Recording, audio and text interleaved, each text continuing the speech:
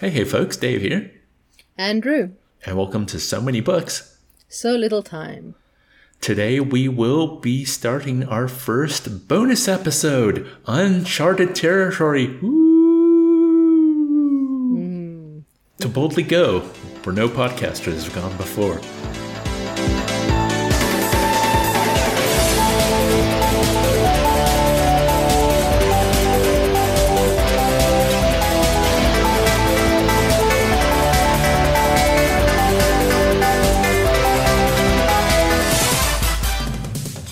Except I'm sure there's another podcast, but for us, for our podcast. Indeed. But, so I guess we should start how we always start and talk about the weather. I think it's appropriate because it has been a few months since our last recording. Our fans are probably missing us, so we got to give the people what they want. Yes, weather. So we're dealing with gale force winds that are peaking at about hopefully 110 today and not more. That's 110 kilometers. Yeah, I don't know how that's going to help us. 110 kilometers per hour. And I'm going to look up how many knots that is because I don't know that stuff. 1 second. 110 kph, and then that's equals knots. Question mark. There you go. 59.395, so 59.4 knots. That's intense. That's a lot. Not knowing what knots are, I'm just kind of smiling and nodding. I know it has to do with nautical things, but... Well, this is the wind knots, so it's not the nautical knots. This is the air knots. Oh, so the... Air knots. There's more knots. I don't know which knots. I don't know how land versus sea knots. I don't know. There's some sort of knot difference. And in space, they're astronauts? Yes.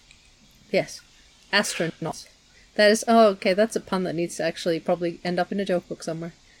How do you measure wind in space? Astronauts. I don't know. But needs some workshopping. Yeah, always workshopping. But along with the wind, my mom was saying something like, it's a month's worth of rain in 24 hours. Ugh. Well, isn't that normal now?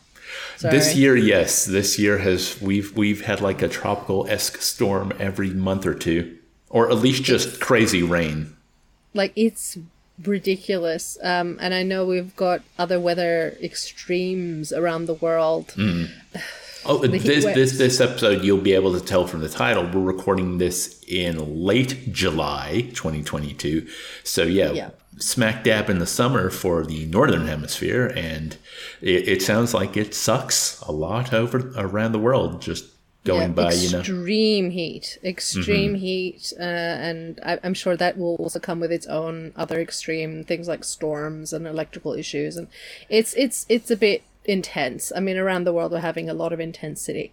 But yes, sorry, I'm just opening my reading insights because for today's episode we are going to be discussing books that we have been reading. Yeah, sometimes we would do this before we read a chapter of a book, and when we took our hiatus, deciding to record an entire book before we released them to the public, we talked about doing bonus episodes. Maybe we do them on a particular book. And we did try that, actually. I recommended maybe we read something lighthearted.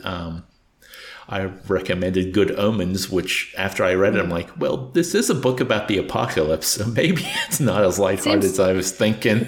But yeah, it has its own issues, doesn't it?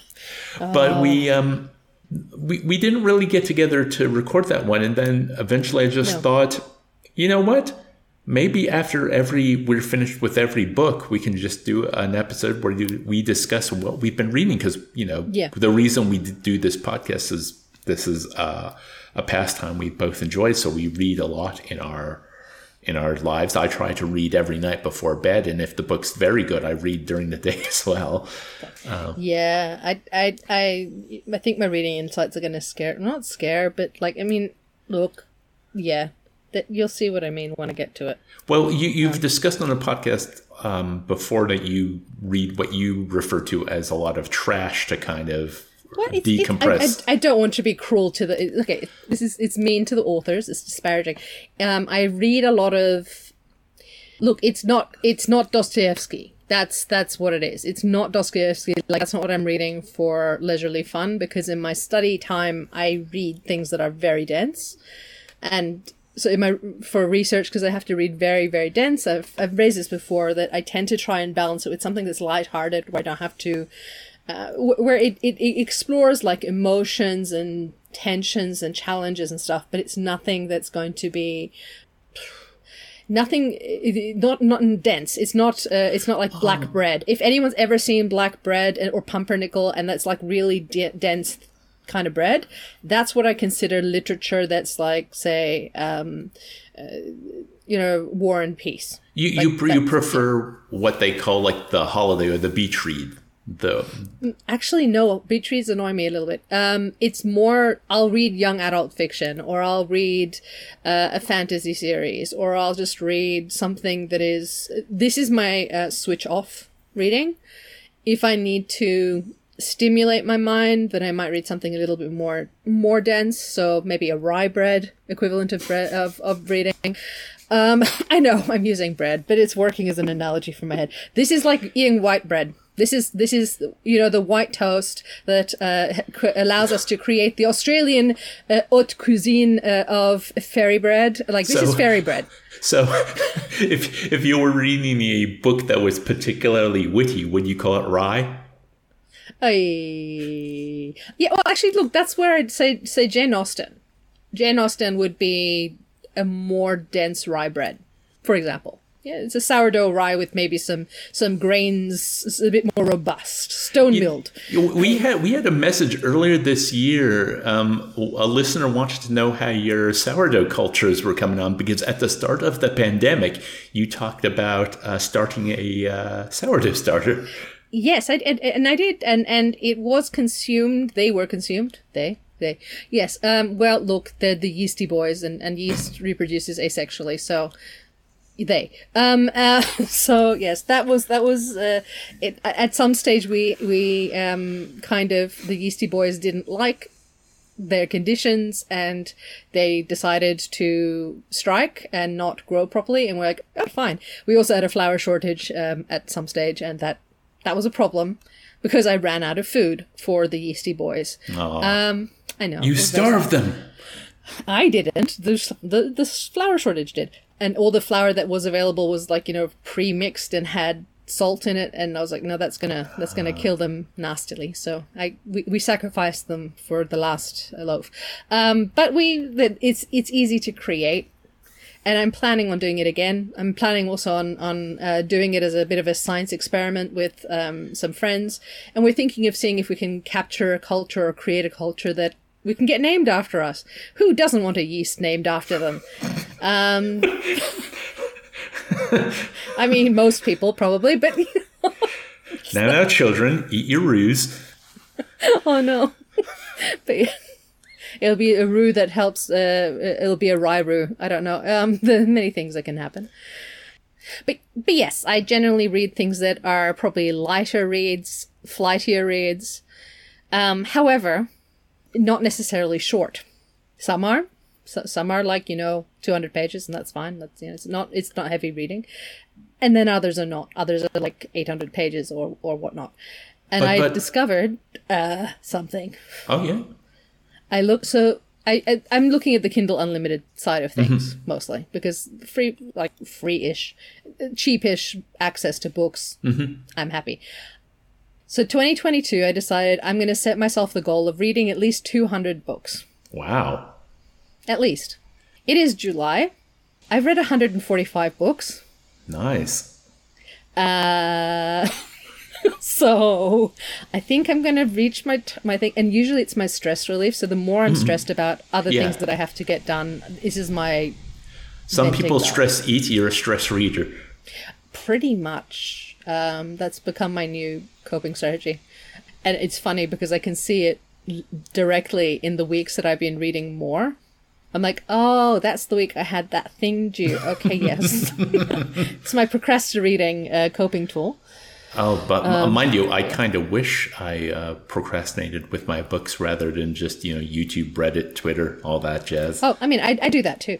But my Twitter has now become more channeled because of some additional responsibility. Because, yes, Dave, it's really good. I'm really good at saying no. No. My role is just to keep saying yes until I crumble. That is my current approach to life, it seems. I just go, yeah, sure, I can. Yeah, sure. Like, why? Why are you doing this? Anyway, so I'm one of those people who tends to load up, and it's not necessarily because I'm being asked. I offer. I oh, that's even offer. Worse. I know, it's really bad. But I'm getting better at some things where I'm like, no, this is not sustainable. I cannot do this one. But yes, it just depends on how much my ADHD-driven brain does not want to do a thing. And if it doesn't want to do a thing, what it does, it makes itself busy with all the other things. Right. Like, I refuse. Okay, fine. So I'm trying to, so I guess what I'm doing is using books to say reward. Hey, you've went through this spreadsheet. You are allowed to go and. Right. I did want to just mention something when you mentioned about, some of the books being quite long, because you were talking about lighter reads instead of denser reads. I find that, the tone of a book definitely is more, makes me worry more about a large page count than otherwise. Yes. For example, like earlier this year, I read a book that was like, it was 1,000-page book, quite a hefty tome, I called it. Let me find the name. I've been listing everything I've read this year. It was called The Love Songs of W.E.B. Du Bois by Henri Fanon-Jeffers. Kind of a... is character in the modern day and kind of there from when they were young to kind of, a turning point in their life where kind of their arc concludes, but then it chops it up with going back to their ancestors as well. Mm. And so it was, I mean, it's fiction, but it read like a biography, but because it was fiction, it was written quite well. It was very easy to keep turning the page, and I did have to schedule more reading sessions because it was a library book and I had a deadline. I wanted to return it before it was due, so I had a month to get through it, and I did. But it was really pleasant to get through. Meanwhile, another library book I borrowed just last month was a new biography on Sylvia Plath, and it was over 1,000 pages as well. It was a huge thing, but I gave up about 75 pages in because the biographer, the style they had, it was a biography, so it didn't read like fiction, but it was very much like, and this day in her diary, she wrote this, which reflected this part in her life. And, it was very, very in the weeds kind of is how I thought of it. And I just couldn't kind of like, the prologue was great because it took more of a zoomed out approach. And, this could be very interesting in her inspiration as a writer. Yeah, I'm very interested in that. But then, when it was getting really down to the nuance and the subtlety of it, I'm just like, nah, I can't. I'm going to just throw a random question out there. Was the person who wrote this, the author, were they a woman? I believe so. Let me just look up the book. It was called Red Comet, I believe. Let me just have a look. I only asked this. Heather Clark. Okay. See, that would have been an additional level of no thank you, because I don't feel that maybe I'm biased. I'm sure there's plenty of men out there who can understand and relate to Sylvia Plath on many levels.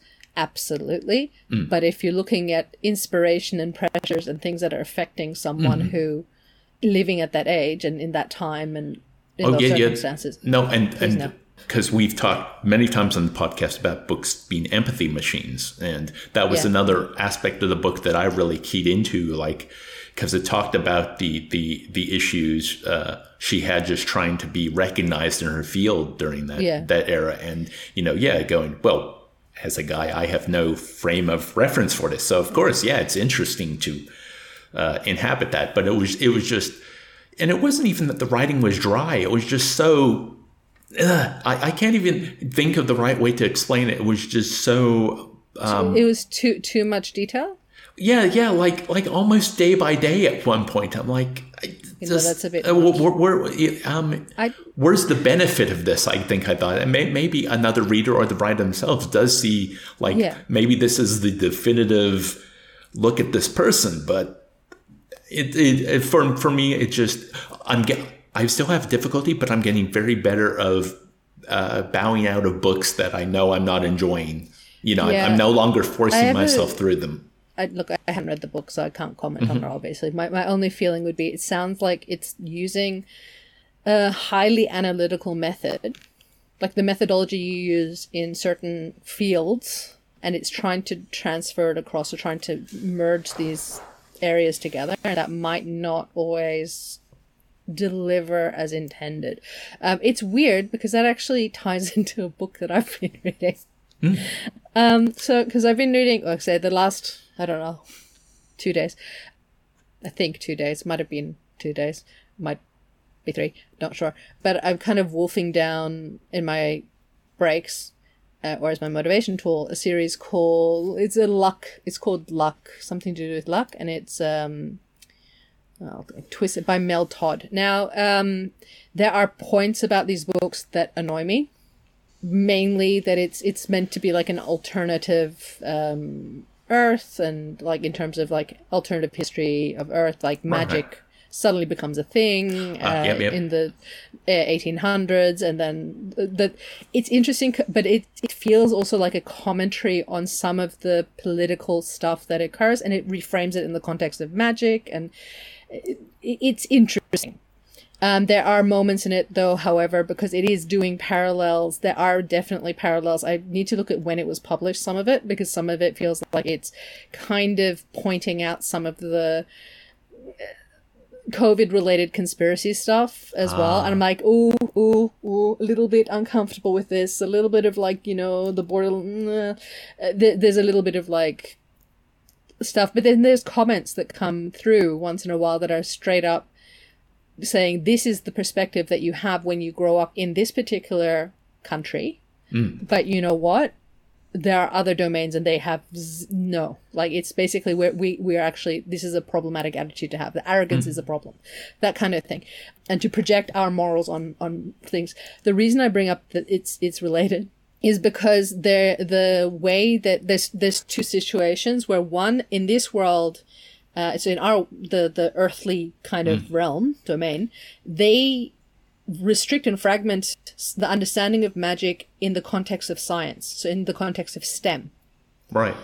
So science, technology, engineering, math, like that kind of framework of thinking.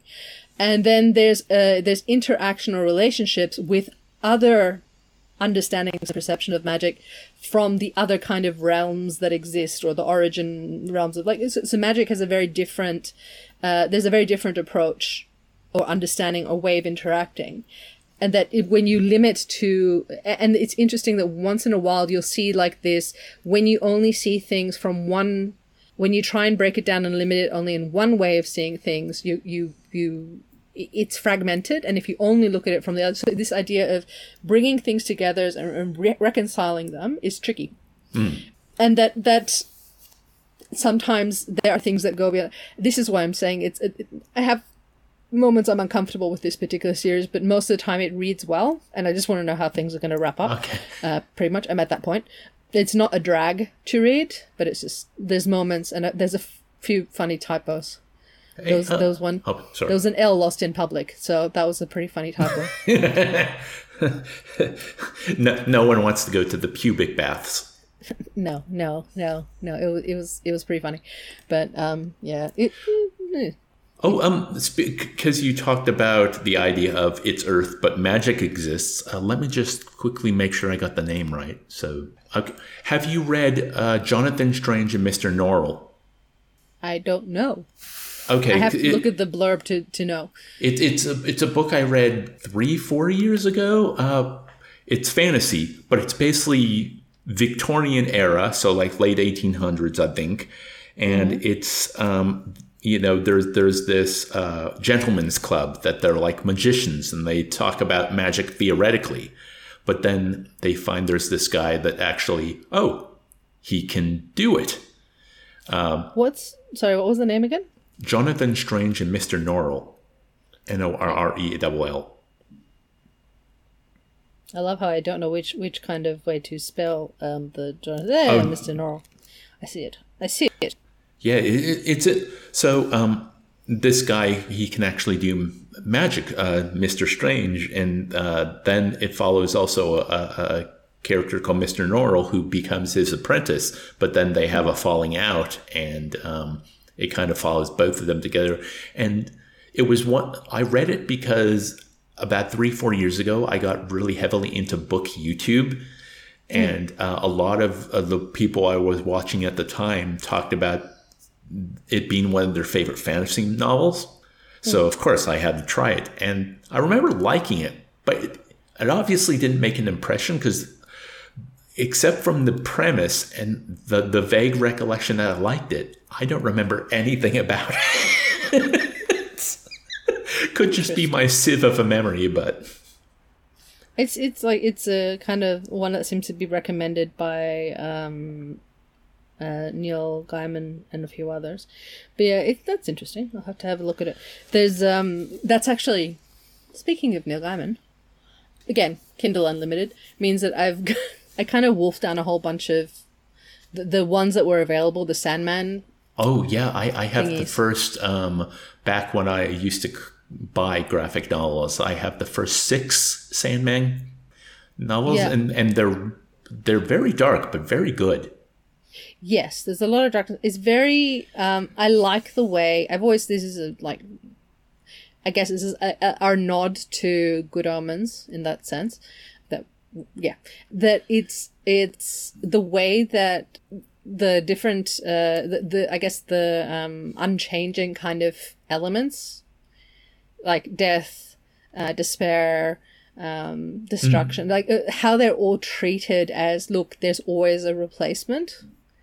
Like, it's a continuum. It's not like sometimes it shuffles and evolves and changes, but that evolving and changing is unusual.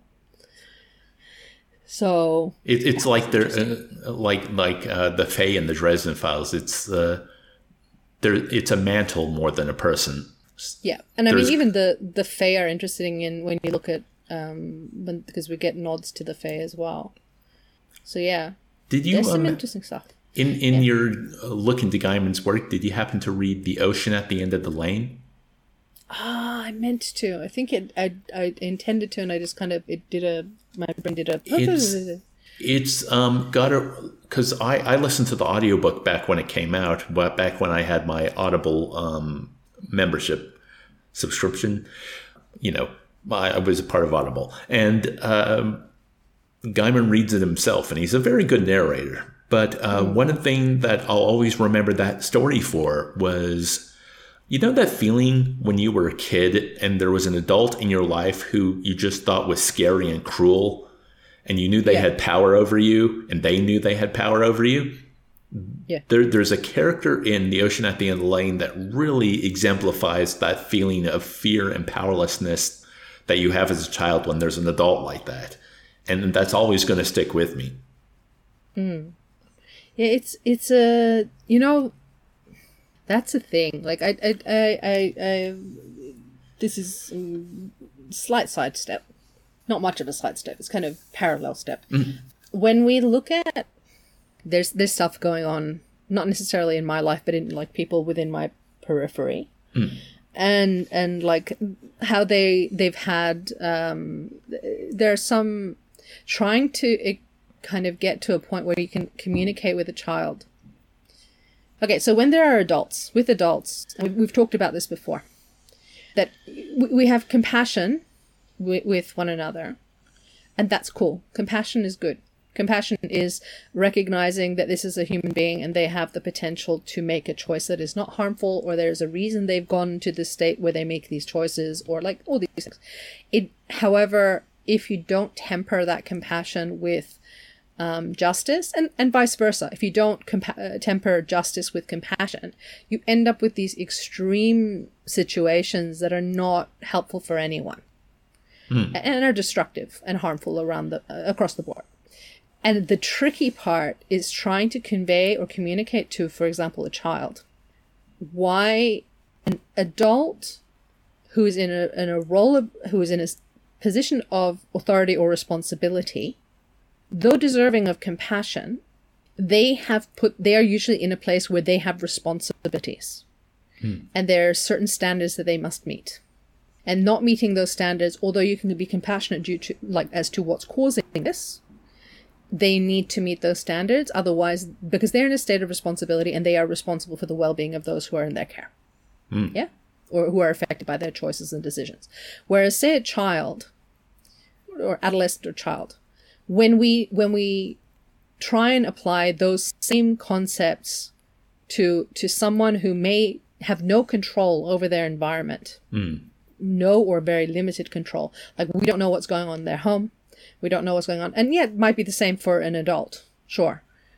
But the difference is a child has even less control over their environment or how they're raised to believe or the qualities that they're raised. Whereas an adult presumably has had more of an opportunity to interact with the world at large, and therefore can be held more accountability can be held against them when they don't meet the standards needed, like that what they're responsible for. Whereas a child and early adolescent, and in fact I'd say adolescent up to until they are in a role of responsibility for others.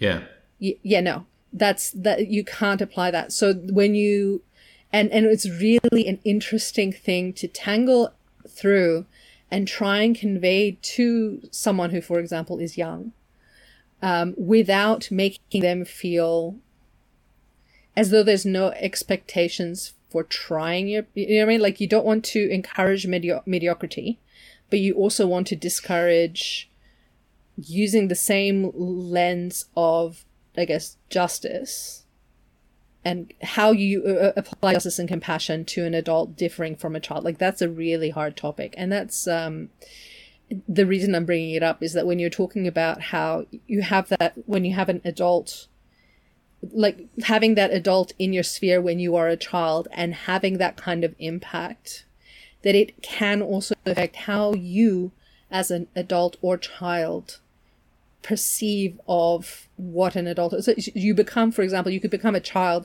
that is tougher on fellow children, but more lenient with adults. Or you become an adult who's more tough on children and more lenient on adults because you've developed that inherent, I guess, association of fear with authority. And I'm not a psychologist, but like that's, for me, that's really dangerous territory. That's really, really dangerous territory because that's where, without getting political, that's how you end up with very young children. And I think that anyone below the age of 18 is very young, but anyone below the age of 15 is extremely young. But say a 10-year-old having to go to prison because they've made some choices, but their brains, most people's brains don't reach final stages of development in terms of impulse control and all that until 28. Yeah. 21 to 28 is your rough age span where that kind of thing settles in. Yeah. I'm going, yeah. Anyway, so on that very dark note. Yeah. It ties in. And I think that, Neil Gaiman is brilliant at exploring that kind of aspect. Are there issues with some stuff? Yes, sure. None of these authors. Yep. No one escapes. No one escapes. Like, everyone has, because we're all human. Exactly. But at the same time, he's very good at exploring. And I would actually say there's another author that I do recommend. I'm going to find him. Who like to explore that slightly darker side of it. I think I've mentioned her before in our podcast, which is Hayley Edwards. She has a series which is The Black Hat Bureau. It's got a bit of trash in it. It's okay. It's like a little trashy. Hey, look, trash. I am a huge Dresden Files fan. So I would kind of call, especially the first few books, they're kind of pulpy. They're kind of trashy. Yeah, it's not trash in a negative way. It's just like, it's not necessarily, like, there's moments where you're like, okay, there's some fairy bread kind of woven through this. Empty calories. Yeah, there's some empty calories. Junk food reading. Yes, yeah. But look, if you want something that's not too bad, that kind of does have a bit of it's occult, it's dark, it's quite challenging, but her books tend to be about, or her series tend to be about redemption and change. and in some cases, very extreme, like redemption, and it's sorry, just wind. That was a car. Oh, okay. So yeah, trauma, redemption, change. There are some heavy topics, so be warned. But yeah, I would say I find her books really like engaging. Really, she has moments of gold. There are very few typos, which can occur with a lot of the. I'm getting the idea that you think less of an author when you encounter multiple typos in a book. When I get a lot of typos in a book, or like what was the worst one I saw the other day, and I was mentally gritting, like I found my teeth like grinding, like it was a homonym. So it was one of those times, like, you know, when you not grammatic like they're there, but like one of those words that's like, oh, that's not the right word. That is the wrong word in that context. And so I basically am unpaid editor, and I go I submit typo things like, that's a typo. Like a lot of folks don't know when to use affect or effect properly. Yeah, like that one wouldn't even. I mean, I would notice it and it would annoy me, but it was like a bigger thing of, and I don't judge the author, because these things happen, and people are also using like vocal recording and transcription and stuff. Yeah. So that's not an issue. And people like when I'm tired, I make mistakes. Everyone makes mistakes. I'm like, there's a lot of leniency. But you notice. But I notice it. And also when I notice it and it's in combination with, say, something that feels a little bit too, okay, that's what you're doing. Okay, that's a bit predictable. Okay, fine. Like when it's combined with, it's not lazy. Formulaic? Yes. When you hit a lot of formula and a lot of typos, that usually tends to be okay, so I'm going to be wrapping that up. You're not an author I'm going to necessarily invest my time and energy in. But yeah. If the book's more engaging, less formulaic, you'll forgive more typos. Pretty much, yes. And also, like, if the characters they don't have to be likable characters, but they can't be whiny and constantly, like... you don't want to have to have that feeling of wanting to reach into the book and smack the character because they're just being so annoying. And I've had that. Yeah. And usually that means I am never reading that series again. Well, okay. If the character's arc is turning from a whiny person to someone who can actually like take responsibility and actually do what needs to be done, fair enough. But you know, if they're like that in book 2 and then book 3, no, if you see no evolution in character, then no. Well, like actually, a really good example is, you know, Frodo was rather whiny at the start of Fellowship. Oh my God, yes, he was. It wasn't overtly like no, we can't say that. He was. He was like, basically why is it on me to have this burden? Why? Yeah, there's a lot of that. I mean, I see it sometimes with some of these characters that I read, because they're like end of the world kind of. Oh, but why am I? Why do I?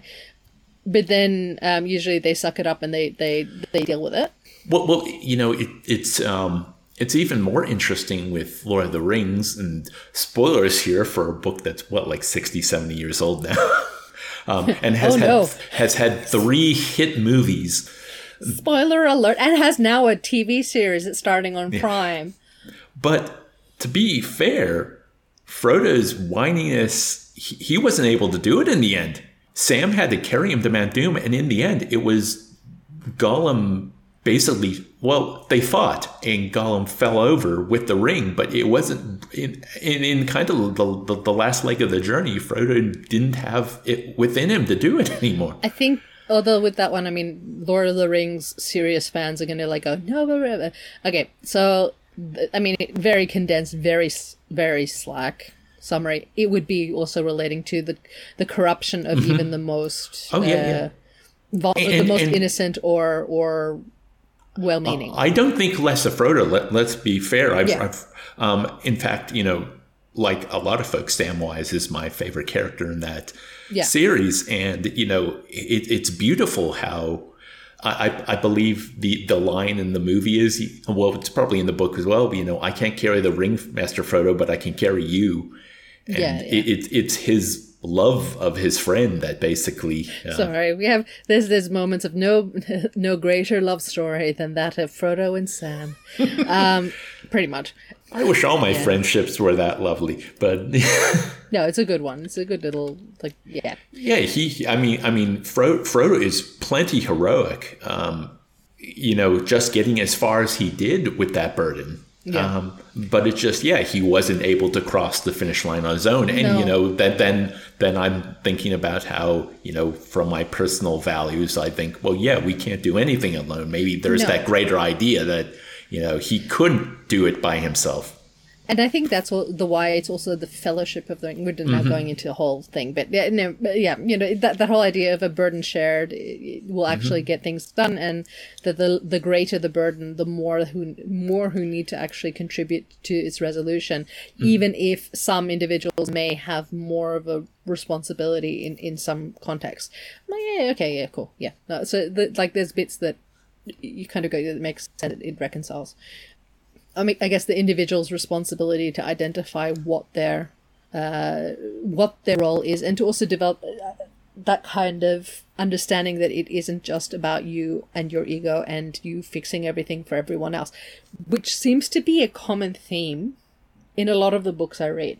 I've just realized that it's one big thing is you have the redemption books and all that, but you've also got a whole bunch of where there's one person who, for example, is willing to sacrifice themselves for the well-being of everyone else, but doesn't want to be reliant or work necessarily have those whom she usually is trying to protect or save or whatever be the ones who pay the cost, because that's and most of the time other characters are really calling them out on it.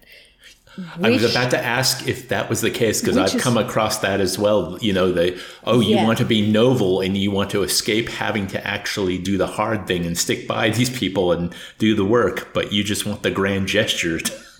Well, yes, except it's more like, you love others and therefore you are willing to sacrifice yourself for them without thinking, hey, they have agency as well, and they can also determine what they are willing to accept as a sacrifice. And it becomes a whole thing of we all have to sacrifice ourselves to, I guess, save the world or whatever it is that particular scenario. But it should be a choice. You should not take choice away from others, and you shouldn't make the presumption that you have the authority or the authority, I guess, or the right to make a determination that will affect others. You can't. Sacrifice is one thing, but sacrifice when you are doing so without considering the impact or the implications. That's a question. So it's interesting. It's like a lot of them do challenge this idea of, it is up to me. I am the one, who must. So look, yes, you may be powerful or whatever, but it is actually in your relationships that you need to seek that web of supporting one another.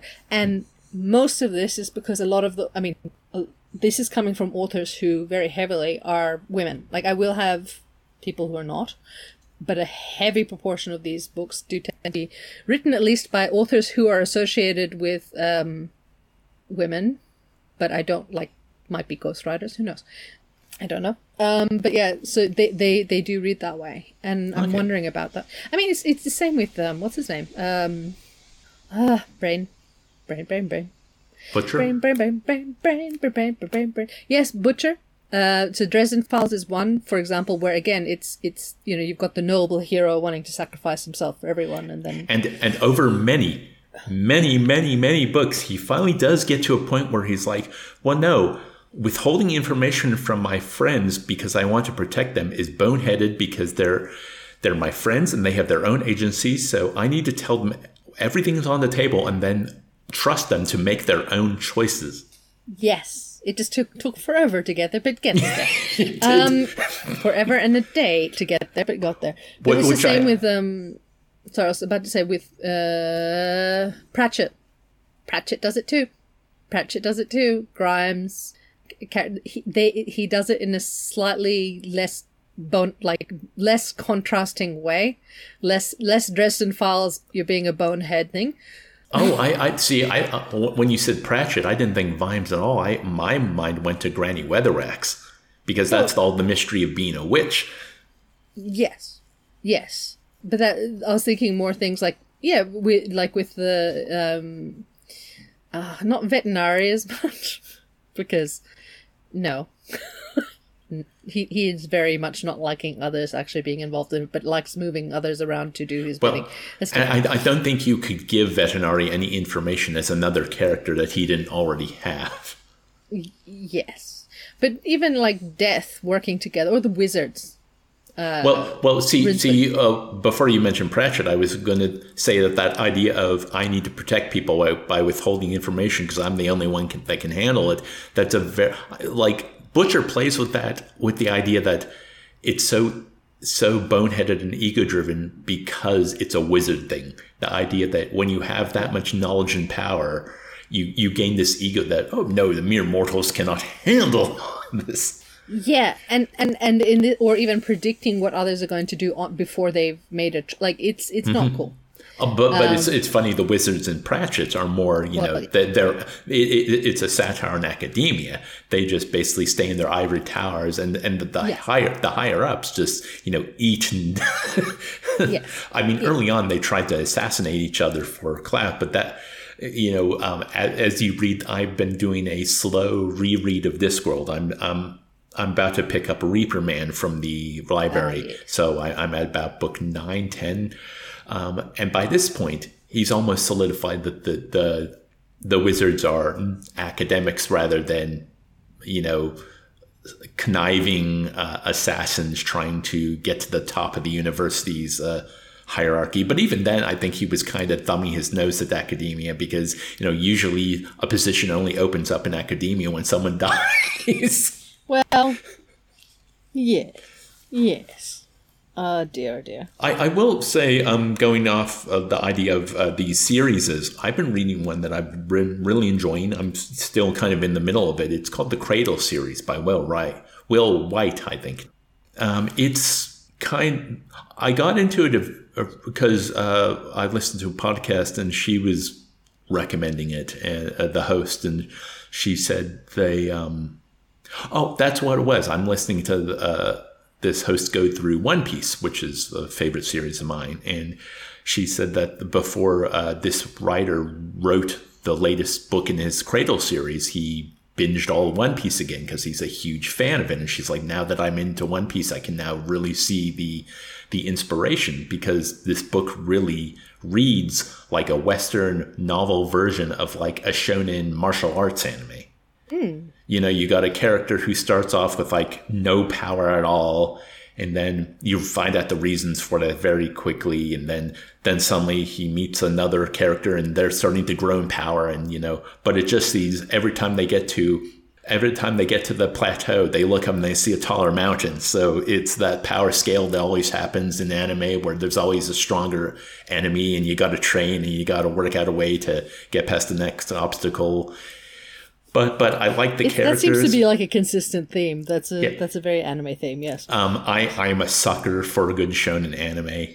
There's just something about that, usually the main characters of those series have this like charisma that anyone they defeat in combat eventually becomes their friend. I like that. But just the idea of, always working harder to get to the next plateau. I think as someone who enjoys creative works, that idea of just, you've reached this limit, keep pushing, keep striving for whatever the next I keep leaning on the word plateau, but it's the roller coaster of life. It's a continuous crisis, victory, and growth. The growth is not a constant, but rather and there's something humbling and also interesting where you get to a certain point and you think, yeah, I've made it. Look how big I am. And you look, where you come from and you're so high up, but then you turn around and you see the mountain go through the stratosphere. That idea that no matter how far along you've come, you look forward and you're like, oh, cool. Yes, I've come a long way, but there's always somewhere new to travel. There's always another, growth is a good way to put it. There's always new heights. I find that actually does seem to be across the board in literature, in anime, manga, whatever. When the books that really captivate are the ones where there is, yes, of course, the underdog series, very popular, but also those who, the attitude towards growth and change. So I guess that idea of dealing with crisis and how we process it and camaraderie. It's interesting to see those universal themes. Again, I'm coming at it with no literature kind of background. And I'm sure, I know that for a fact that these are things that exist in literature, is like the themes and the I know the arcs and stuff. This is my dim recollections of high school stuff, but also like conversations with friends who say have a master's in literature or whatever. So it's like this is the kind of stuff that they talk about. But I love the fact that is, and this is I guess where we like to talk about on the podcast, is this idea of it's really the ability of media, yes, literature, writing, whatever, to act as a tool to evoke, yes, emotional reflection, insight, or an empathy, kind of develop empathy towards certain situations, being able to see things from different perspectives, being able to explore how human relationships, or just generally, because I mean elves aren't human, so you know what I mean, like substitutes for the interactions and dynamics of relationships that we experience, or wish to experience, or hope, or is idealize, or even the opposite, where we kind of go like worst case scenario, this is the kind of worst kind of thing, in an almost safe-ish framework. Which is interesting. I find that really cool, because let's zoom back a bit, this is the thing, the medium of stories has always been a thing that we've used. We've talked about this potentially before. Yeah, we have. Yeah, around just sitting around the fire and from the very beginning talking in stories and talking about stories in order to learn. And one of the big things that we, of course, need to learn is things like, or explore concepts of, is then I guess how we interact, the choices we make, the ethical frameworks that we have to consider. And that's kind of cool. And when that's built really well by an author, that can be fascinating. But the fact that we've got this attitude, you notice, for example, in at least a lot of the Japanese kind of the anime and the manga kind of side of things, a lot of the time it's the attitude of the plucky. Not that there aren't moments of disappointment or discouragement, those exist, but that you take that discouragement and you use that to fuel and motivate you to continue, to try and get better, to work hard and keep that whole ganbatte kind of attitude of just keep going, keep trying. And once you've reached a height, it's okay if you experience humility, or you develop humility because you realize, oh, there's someone that's even better. Oh, there's someone who knows even more. Oh, okay, I need to work harder then. There's more to learn. Awesome. That's a really cool kind of... And of course it can be they also very, very much will see things where they're like, oh, I'll never be the best in the world. Am I going, well, be the best you. Be your best. It's not about... And that's the difference I have, I guess. We see these whole be the best in the world... And then once in a while, you'll see a story or something that's actually discussing, no. You just do your best. You develop your skills and see where you belong. I guess. I don't know. That's all discussion. I did have one I wanted to just talk about a little before we go, just because it's one of those that I've been thinking about ever since I finished reading it. So it's series of short stories. It's a book called When We Cease to Understand the World by Benjamin Labatat. I only found out later when I looked up the book afterwards that I think it was written in Portuguese and then translated into English. The author lives in Chile, but he was born somewhere in Europe and moved there at some point. But it was a fascinating book because I would call it historical fiction. The first story is about the German scientist who was able to extract nitrogen from the air in the early parts of the 20th century. And, he basically saved the world because suddenly people could make their own fertilizer and we could feed the growing population of the planet. Unfortunately, he was also the guy who created chlorine gas and killed untold people in World War I. Yeah, he was a bit of a person. And every story is kind of like that. There's one about, I can't remember the guy's name because Grothendieck, like the most prominent mathematician of the 20th century, who he created these volumes that no one else could follow. And then he just ran off and became a hermit because he was so scared about the framework that he'd created at the heart of mathematics.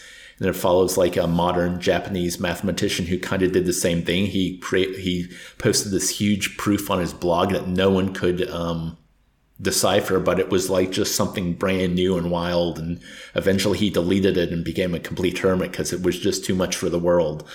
And every story's kind of a little like this.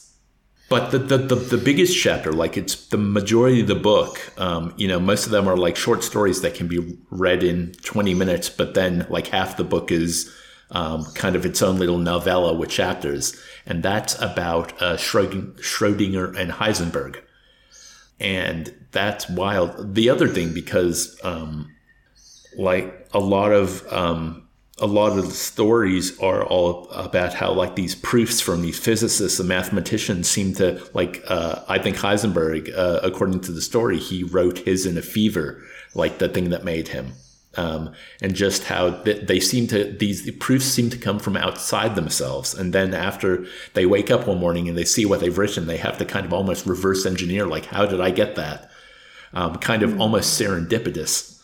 But the most interesting thing about the book, aside from it kind of being a collection of horror stories, because it kind of really does lean towards the negative of all these scientific advancements we've made during the 20th century from these people. But, Schrodinger is mostly known for Schrodinger's cat, the idea that if you have a cat with a radioactive isotope in a sealed case, you have to lift the lid to see whether the cat is alive or dead. And before you lift that lid, the cat is in a quantum state. It is both alive and dead until it is observed. And that's kind of the whole revolution we made about quantum mechanics, is that everything is in flux until it's observed. But the funniest thing is that wasn't... See, it was Heisenberg that came up with those principles from the Copenhagen school. He was an apprentice of Niels Bohr, and they came up with those principles. Schrodinger, like Einstein, spent the majority of his life arguing against those principles because it was the idea that, well, if the world is quantum, determinism doesn't matter. There is no logical anchored foundation to physics in the natural world. It just shook them completely. So to try and ridicule Heisenberg's principle, he came up with the cat experiment to show how ridiculous the idea is. And Heisenberg just responded, "No, you've got it right. This perfectly illustrates my point." So yeah. He's kind of become known. He was apparently, it's like the illustrating the problems of that whole... of all the Heisenberg kind of stuff. And now that's why we have this whole principle that you can know in terms of subatomic stuff, that you can know where something is and how fast it's going, but can never know both at the same time. It is not possible to know both at the same time. It's an either or. And that's called the uncertainty principle, which makes sense in terms of the cat. It's both. It's both alive, it's both alive and dead, because you can't know whether it's alive until you open the box, and once you've opened the box, you've actually disrupted the experiment, so you know where it is. Yeah. And that reading that reminded me, because I think I've said it on podcasts before, but I remember the whole idea of just hearing or reading somewhere about the problem with scientific experiments is that idea that you change the result by measuring it. And reading this book, I'm like, no, I kind of got it wrong. I probably learned that when I was reading like a sci-fi book or watched an episode of Star Trek that talked about quantum mechanics. It's not that you change the outcome by measuring it. It's that nothing is determined until it is measured. Yes, and then even once you've measured it, that determination is no longer relevant to the current state. Because you've already changed the situation by doing the measurements. So the situation has been changed by measuring it, so you cannot know the other thing. Yeah, it's all quantum is weird and woolly and fun. It's a little out of where I live in my nice little side of the science. It's very rough concepts of quantum. Let me run this by you, because I was actually writing about this the other day. I do my journaling morning pages every morning, just to get my thoughts out of my head onto the page, and it helps me a lot. But so Einstein's whole fear and why he tried to disprove was that idea that if everything's in the quantum state, then there's nothing to base physics on. There's like no order to the natural world, because the idea, I guess it goes into the idea of parallel universes. Like if something doesn't happen here, well, then there's an offshoot universe where that something else happened. And this is just coming from someone who finds these ideas interesting and doesn't really understand them well at all. But I thought, well, I don't know. Like, yes, if we have, let's say the idea of choice in quantum is true, and every time we make a choice, there are millions of universes where every other permutation of that shoots off. That doesn't mean that there isn't an anchor and there isn't determinism in this universe based on the way everything's running now. And that's where it gets, this is where we're going into the very murky area. This is like neck deep into, philosophy meets physics meets maths meets to me, and maybe it's me being disrespectful or just ignorant, but when it comes to science, when it comes to religion, philosophy, to me, because of who I am and how I look at the things, it's all ideas. Yeah, and I think that's the difference, though. Is like there's science exists in a way that it is a perspective. It is a way to see things. Okay, it's the way to engage with and ascertain usually natural phenomenon, or like have a strategy by which one, say, explores information that is occurring in a material sense of existence. So it has to do with things like, for example, even science exists in terms of sociology, when you're like people making choices and what are the factors that are more likely to lead to what kind of choice and outcome, and there's that. And I have commented on this before, that statistics is an interesting topic in itself, where statistics is essentially, so it's just going to the thing, statistics and data science, the difference between statistics and data science, and this is a tweet I read, and I can't remember who said it, but it was hilarious to me, and it made all my friends laugh who relate to this. Statistics serves the existential angst as the main dish. Data science, it's a side dish. The reason I say that is in statistics, everything has to do with the likelihood of something being real or not. It's all probability. There's a lot of probability within statistics, has to do with how much of this is likely to be occurring by chance, how much of this is occurring by, because there's a causal thing. That's why the old expression correlation is not causation is like a cornerstone and needs to be repeated ad infinitum. And then there's also the error, like how much of this is because of the measurement, how much of this is because of an unknown effect, how much of it is because of the way that different factors interrelate to each other or the appropriate. It's intense. And when the real like mathematicians get into it, it gets so it shows us why like it's that area where philosophy and science very much overlap. And it is the perception of, I guess, reality. And of course, what is religion if also not a way of navigating reality? And in some cases, that's where it becomes, there'll be a split there. Because some of it is the reality that we are experiencing in this context, and some of it is a reality that we don't understand. And I think that that's why humans love to try and figure things out. And that's cool. And that's a good quality that we have. It's more that when we try and put things in boxes that don't fit in boxes, and then we get that challenges our concept of what a box is. Like even the idea of what a box is will get challenged. That's where it gets interesting. And in science has the risk of falling into the same kind of dogmatic approaches that many other ways of navigating reality can fall into, including philosophy and theology and all these. We can get dogmatic, and that's challenging. Well, you know, what like as an individual, once an idea really makes sense to you, and you kind of latch onto that idea, it can be. I don't want to say it can be difficult to make that idea change, but it's you know, basically at that point you have the risk of the idea being part of your personality. So it becomes who you are, and thus if the idea is challenged, suddenly you're being challenged, and that's when things get difficult. I think that that's going to also be always a thing where we have to be aware that there's what is idea, what is motivation, what is inspiration, what is perception, what is like, so it gets when we limit it to only thinking this remains in the realm of ideas. Yes, except when you bring ideas into practical, so when you bring theory and practical and you merge those, and then you weave through that an additional layer of, say, purpose. So purpose, what is the purpose? Okay, I understand how the general ideas of, we understand the theory of how nuclear physics works.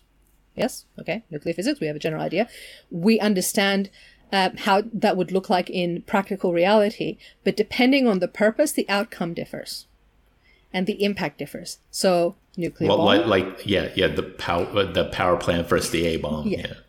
Yeah, and I mean power plants have also got some issues, but like in terms of our purpose, if our purpose is that we're even let's look at our power plants. If our purpose is to try and make a great amount of profit, versus have the least environmental impact and therefore also contribute to the well-being of our population, global population, not just selective. So then that shifts things. So you can see how it's never just one facet. And that's the cool thing about humanity, that we are complicated, we are messy, and we have so much scope to grow and learn. Well, and I guess that's where books come in, because they challenge us. And you have, and to anyone who's a budding author out there, who happens to randomly be listening to our podcast, who knows, consider that kind of things, that these are the things that can inspire others to also.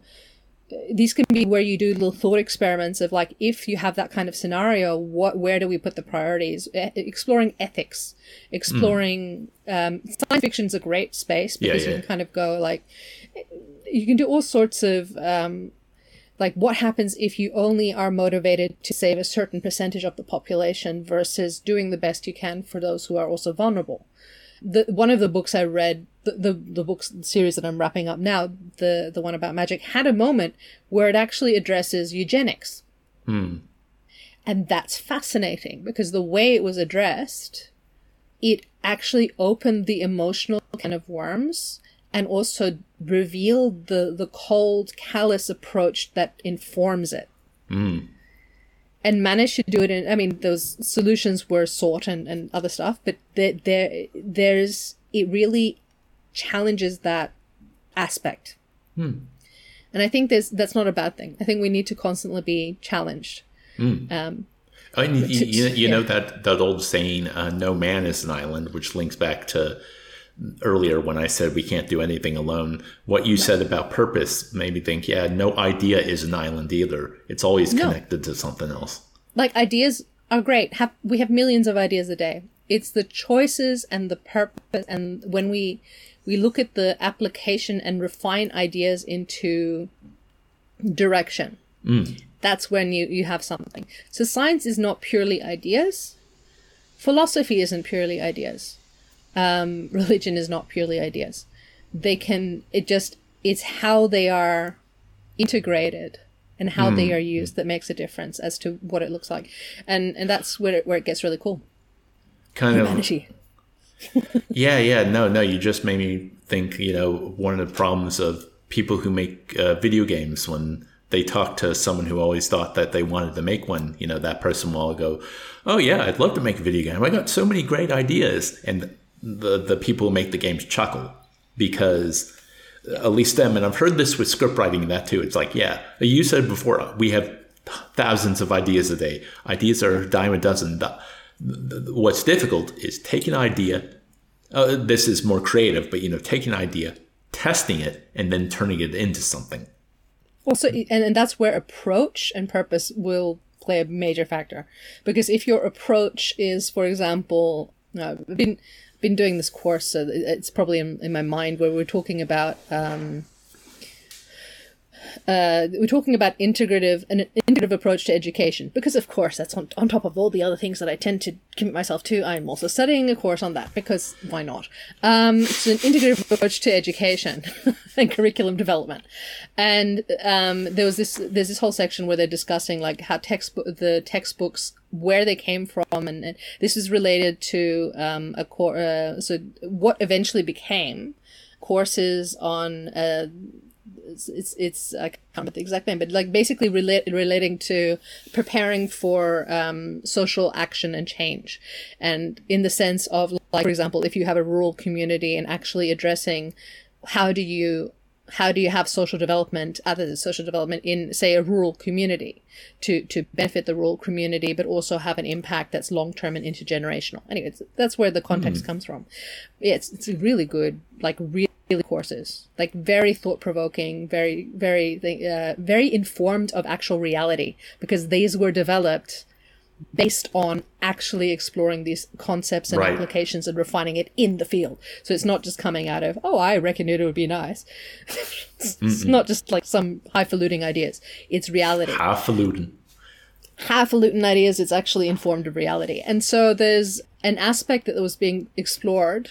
The section we were talking about was capacity, and how the definition of capacity in this context of this curriculum development shifted, and how an approach of integration in education. There's the basic level, which is, okay, interdisciplinary, or, knowledge from different fields. Say in one of the examples, like say the production of soybeans. So you take the different fields of sciences and whatever, and that is relevant to soybeans. But then there was the next level, which is, well, what about exploring, like, in terms of the more than just the material impact, but also like, what are the qualities you need to understand, like develop these skills and capabilities, and so it's more than just here's the information. It was information. How do we have also a process that refines this information to be actually applicable and relevant to the area that you are in? And then on next level is, well, how do you explore purpose and bigger picture, kind of like motivation, purpose, and refining. So purpose becomes a whole aspect to this. And it also talks about like qualities of, say, you don't want to have, coming back to this compassion and justice thing, how do you balance out these things? How do you explore the context of these qualities and then balance them out, and then think of how it's like the qualities that might be relevant for soya production in a rural community? Well, there needs to be a certain amount of reinvestment, say funds, so financial, very practical. But what is a quality you would need in order to have financial a sustainable, long-term, transformative thing. Firstly, you'd have to be motivated to actually think about future generations, right? So there's a certain amount of, I might not see what happens to the tree I plant, but future generations will benefit from it, kind of thing. So you need to have like that long-term kind of, I guess, vision. You don't need to have another quality, which is, for example, can you handle finances and stuff without there being absolute trust? You need trust. But then you also need transparency. So you also need sincerity. You also need patience, because not everyone's going to be on the same, set of skills and whatever. So patience, understanding, humility, because the farmers might know a hell of a lot more than you do with your fancy university degree that rock up. So humility. So you can see how all these things, it's not just coming there with ideas and an approach and here's some knowledge and information, whatever. You can't develop understanding if you don't also consider those aspects. And you don't have change unless you consider all the facets that contribute to it. So it's a really good. And I get the feeling that, especially when you're talking about change, it has to be the right type of change for wherever the change is supposed to be. Change is not just about your personal benefit. Change is finding, I guess, the common vision, or developing a common vision and working towards it, whether it's going to take 1 generation or 10. And that the idea is that you are all collectively also aware of change has to be related to the needs of that area. Yeah, that's what I said. But exactly. Even like on a personal level, the way I'm looking to change may be very different from the way you're looking to change, because we both have different needs and different goals. And but the thing is, the common ground is there. Change means, ideally, change, when we're talking about change is working towards improvement of, say, material conditions. Okay, that might be one thing. Another thing is relationship in terms of dynamics, which are not necessarily material things, but even just when we look at individual growth. When we look at individual growth and change, ideally, you'd want to have healthier, stronger foundations of your friendships, for example. That might be a goal. And most people want to have that. It's rare that your only purpose in life is going to be, if I have enough money, I'll buy the friends I want. Well, look, you get what you paid for, kind of thing. It's like, Whereas, you can still want to materially benefit, not necessarily become a multi-billionaire, but you might want to not feel insecure. You might want to be able to put a meal on your table. You might wish to, like, your direction of change, maybe I want to settle down and have a family. That is a form of change. And then, because sometimes you gotta do some deep work on yourself to get to that point. Yes. Or your concept of, okay, well, when I say that, what do I mean with family? What is it? What do I mean settle down? What do I mean? Like, so actually learning to think a bit more broadly. And this, of course, the change that I'm talking about in the rural communities, it's not about, there is individual change. Yes, absolutely. But it's not about the individuals only, like, individual change is part of the process, but it's not necessarily the bigger purpose. The bigger purpose is that there is benefit for all. That there'll be a change that, for example, we're having, dear listeners, whether you believe in climate change or not, there's some serious weather issues. So, for example, the change might be that I want that in to contribute to a future, and there might be a consensus that these extreme weather patterns either can be reduced, or future generations can be adequately protected, or develop the skills and the capacities needed in order to continue to thrive as a civilization. And then contribute to an ongoing civilization. So, it is rare that, like, at least when I'm talking about change, I am not talking about change in terms of disintegration. I'm generally talking about change where we're trying to think of ways for humanity to kind of collectively evolve. Or to raise our capacity to bring into reality the really beautiful things that we are capable of. And that will also include art and creativity and beauty. Why not? Why not create a more beautiful world for everyone? Yes. And I guess that's part of it. And that's why books are nice. Books nice. Yeah, well, I think, as our first bonus episode, this went pretty well. I got a little distracted and I went deep down the philosophy route. But yeah, as you do. Well, at least this time it wasn't before we had to read a chapter. There is that. I really enjoyed that. I think it's probably about time we wrapped up.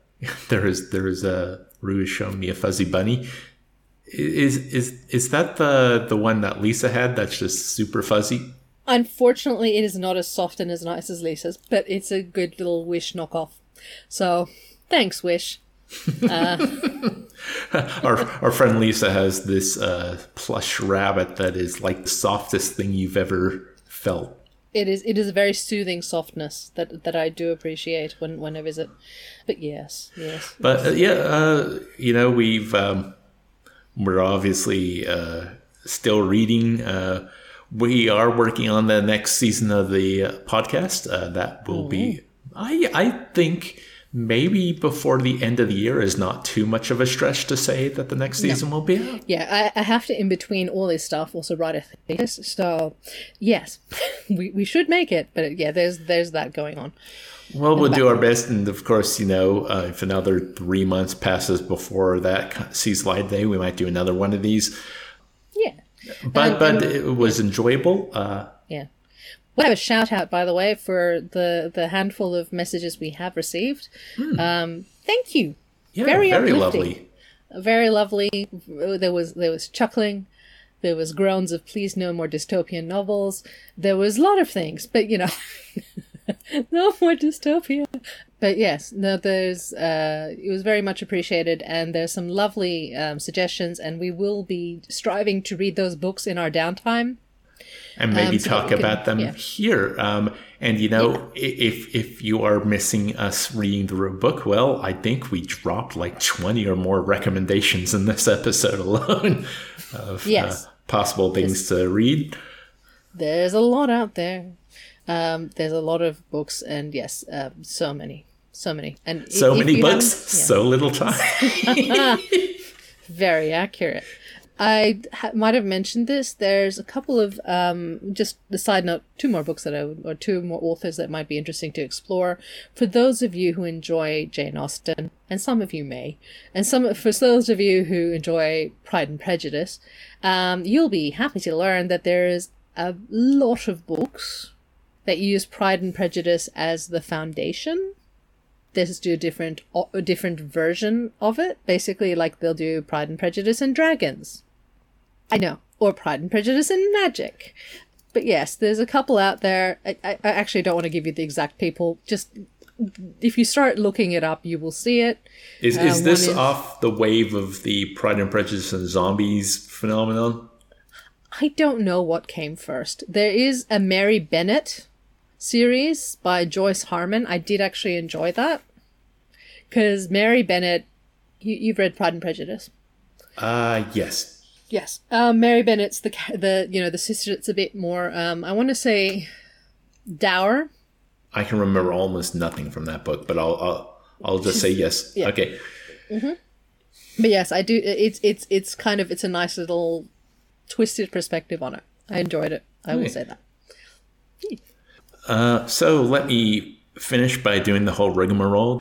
The music at the top of the podcast is called Targets from the Super Smash Bros. Melee soundtrack, and there is no way whatsoever that I'm recording this after the podcast took place in order to choose music for the start of the podcast.